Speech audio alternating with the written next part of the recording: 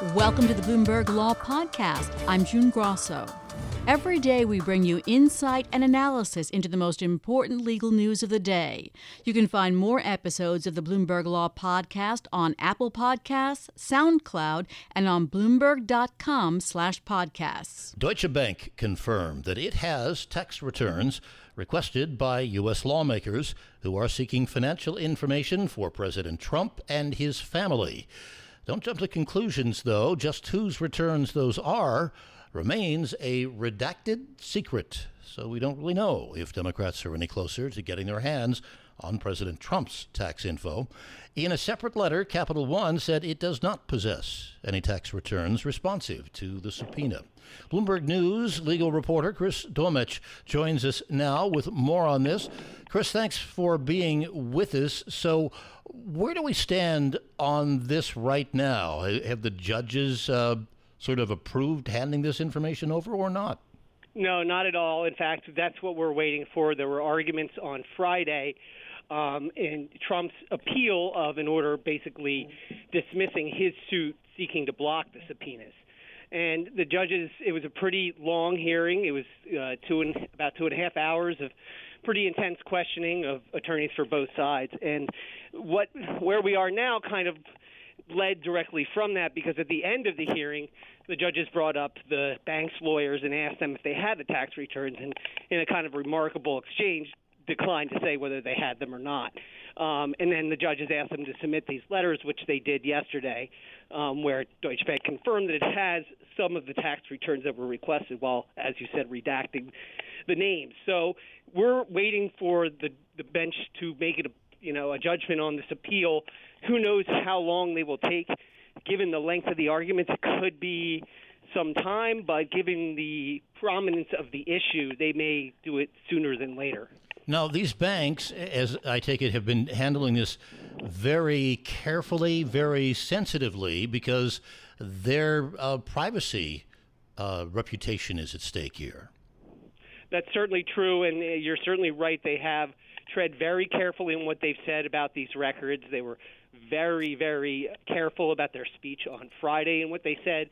And in the letter, they kind of were a little less hesitant, but they were expounded on the notion that they have their own privacy rules and that statutes may prevent them from giving out information, while not wanting to really stonewall the court and not give them anything. So basically, we've got Deutsche Bank saying, yes, we do have some information that's responsive to this subpoena, but we don't know whose information it might be. Any educated guess?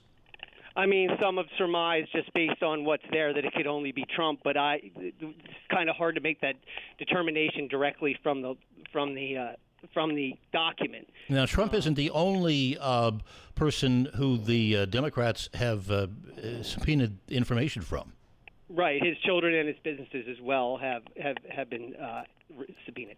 So theoretically, this information could be from one of them.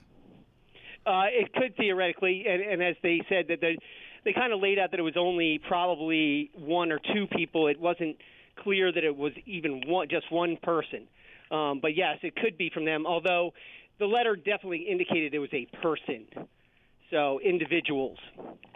And is it likely that down the road the American people would be able to see any of this information, or would this be held closely by the Democrats? Well, that's really up to the Democrats. There are certain laws applying to tax information that could, require them to be kept private. But it's up to the committees what it wants to do with the information once it gets it. And really, I would just be speculating as to what that would be. Now, how much could this legal challenge that the president is waging here? How long could this theoretically go?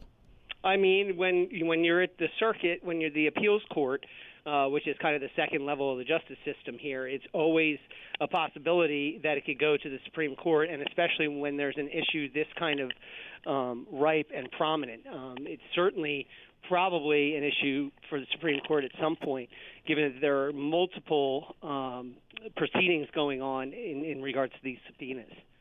So that it could be protected perhaps until the president leaves office. Yeah, that's certainly a possibility. I mean, as we've seen with nearly all of the court cases that involve Donald Trump, whether when he was president or before he was president, they have one kind of overarching theme, and that's that they tend to take a long time to play out.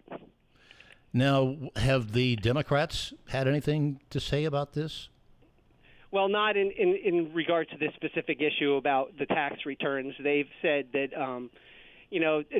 they submitted a letter separately yesterday saying that a law that would prohibit certain disclosures of tax returns or information from those returns doesn't apply if the banks got the information from Trump or the plaintiffs and not from the IRS. And they also said that it wouldn't apply even if they got the information from the IRS if they gave consent to request that information. So why wouldn't the protection extend to that information? If the president presumed that he was giving it to the bank, he wouldn't necessarily presume he was making it public.